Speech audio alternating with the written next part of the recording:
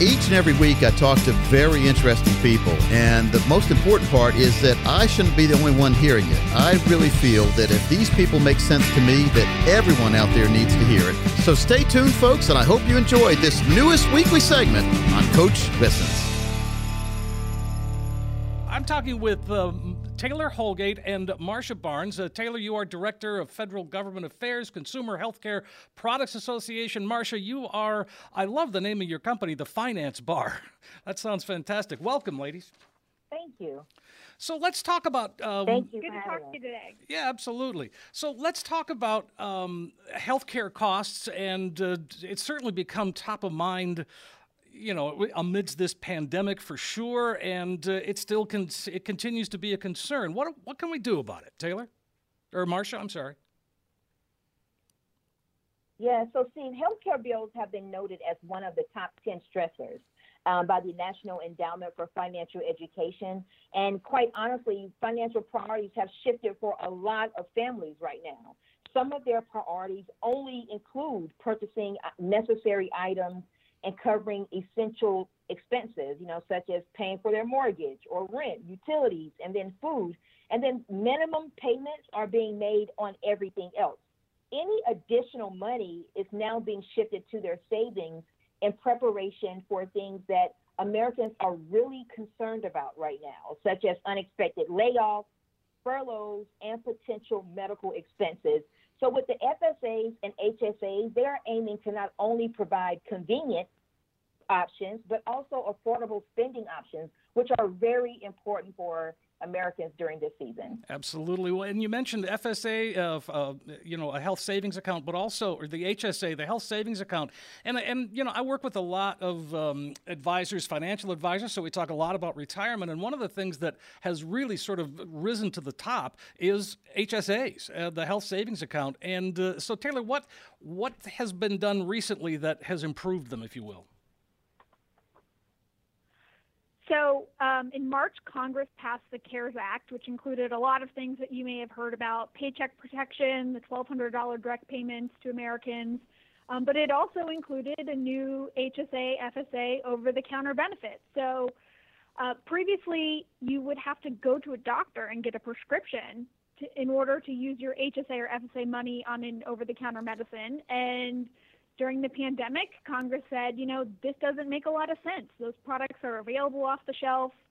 If you're buying them with, you know, a regular credit card, you don't need to go to a doctor. So why do you need to go to the doctor to use your FSA card?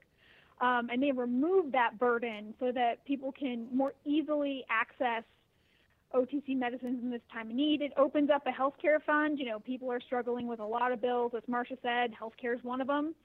Healthcare is always a top of concern. Now you have a new option to help you pay for your healthcare expenses. So the flex spending and the HSA, both of them you can use to buy over-the-counter products, which, again, that's a big deal, isn't it? It is a big deal. And it, you know, it's a huge consumer convenience factor, but it also helps people with their social distancing. You know, if you're not going to the doctor, that's one less stop you have to make along the way. I get it. So, Marcia, besides over-the-counter, is there anything else that's covered? Absolutely. So menstrual or feminine care products are now recognized as eligible expenses, which means that people can pay for things such as pads, tampons, cups, and any other menstrual care items.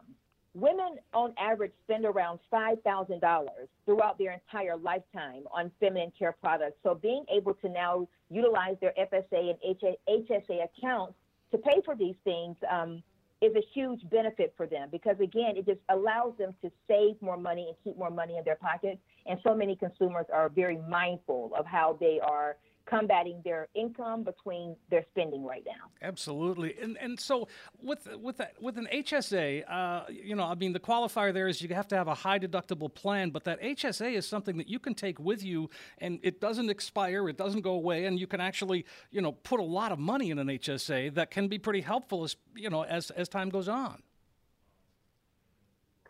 And that's, you know, it's a really great feature of HSAs. It allows people to plan for longer term expenses, which also means that in the shorter term, if they're feeling more of a pinch, they might have more money saved up that they can access. And one of the things with an HSA, and as I said, I work with a lot of financial advisors, so we're talking to a lot of pre-retirees and retirees, and we often talk about retiring a little bit early, and you've got to fill that gap with between when they retire, say at 62 or 63, until 65 when Medicare kicks in, and lots of folks are really realizing, hey, I can build up that HSA. Absolutely. One thing we all know is that as we all get older, we're more likely to encounter healthcare expenses and more healthcare problems. And HSAs are a great resource. More and more young people have HSAs, so it's a great time to think about what your benefits are and how you can best use them to build a stable financial future. So, Marcia Taylor, what is the best way for us to find out more about this and get more information and just stay on top of it?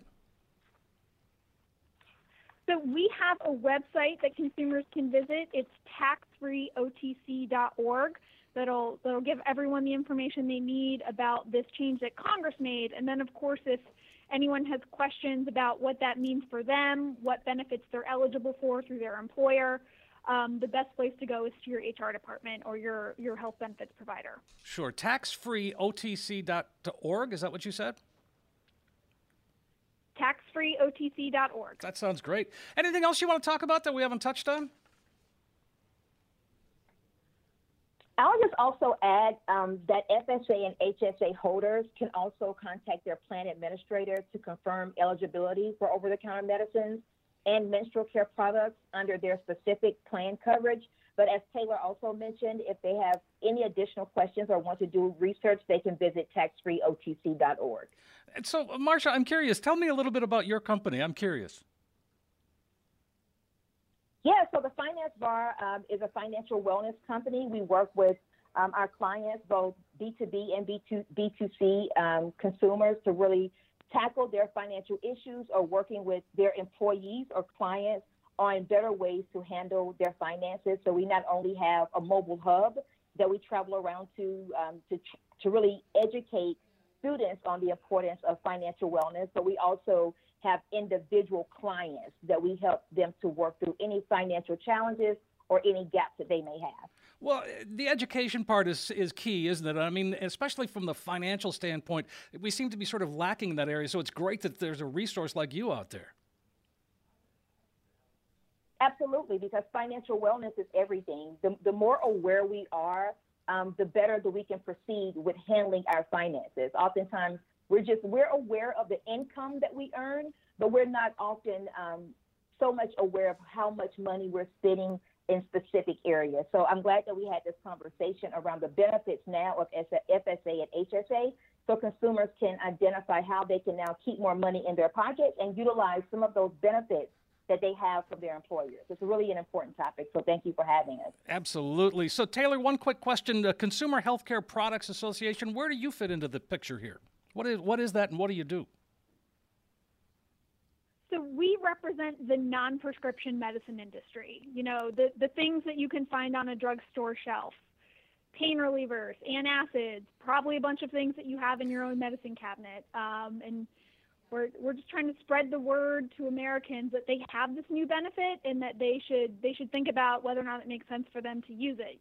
People usually only think about their insurance benefits kind of at the end of the year when they're making changes for the next year, or if they're starting a new job.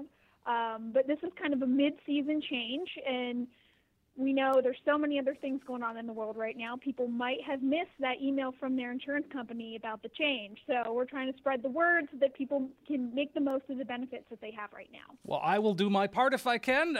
Taylor and Marcia, thank you both. I really appreciate your time today. Thank you so much for having us.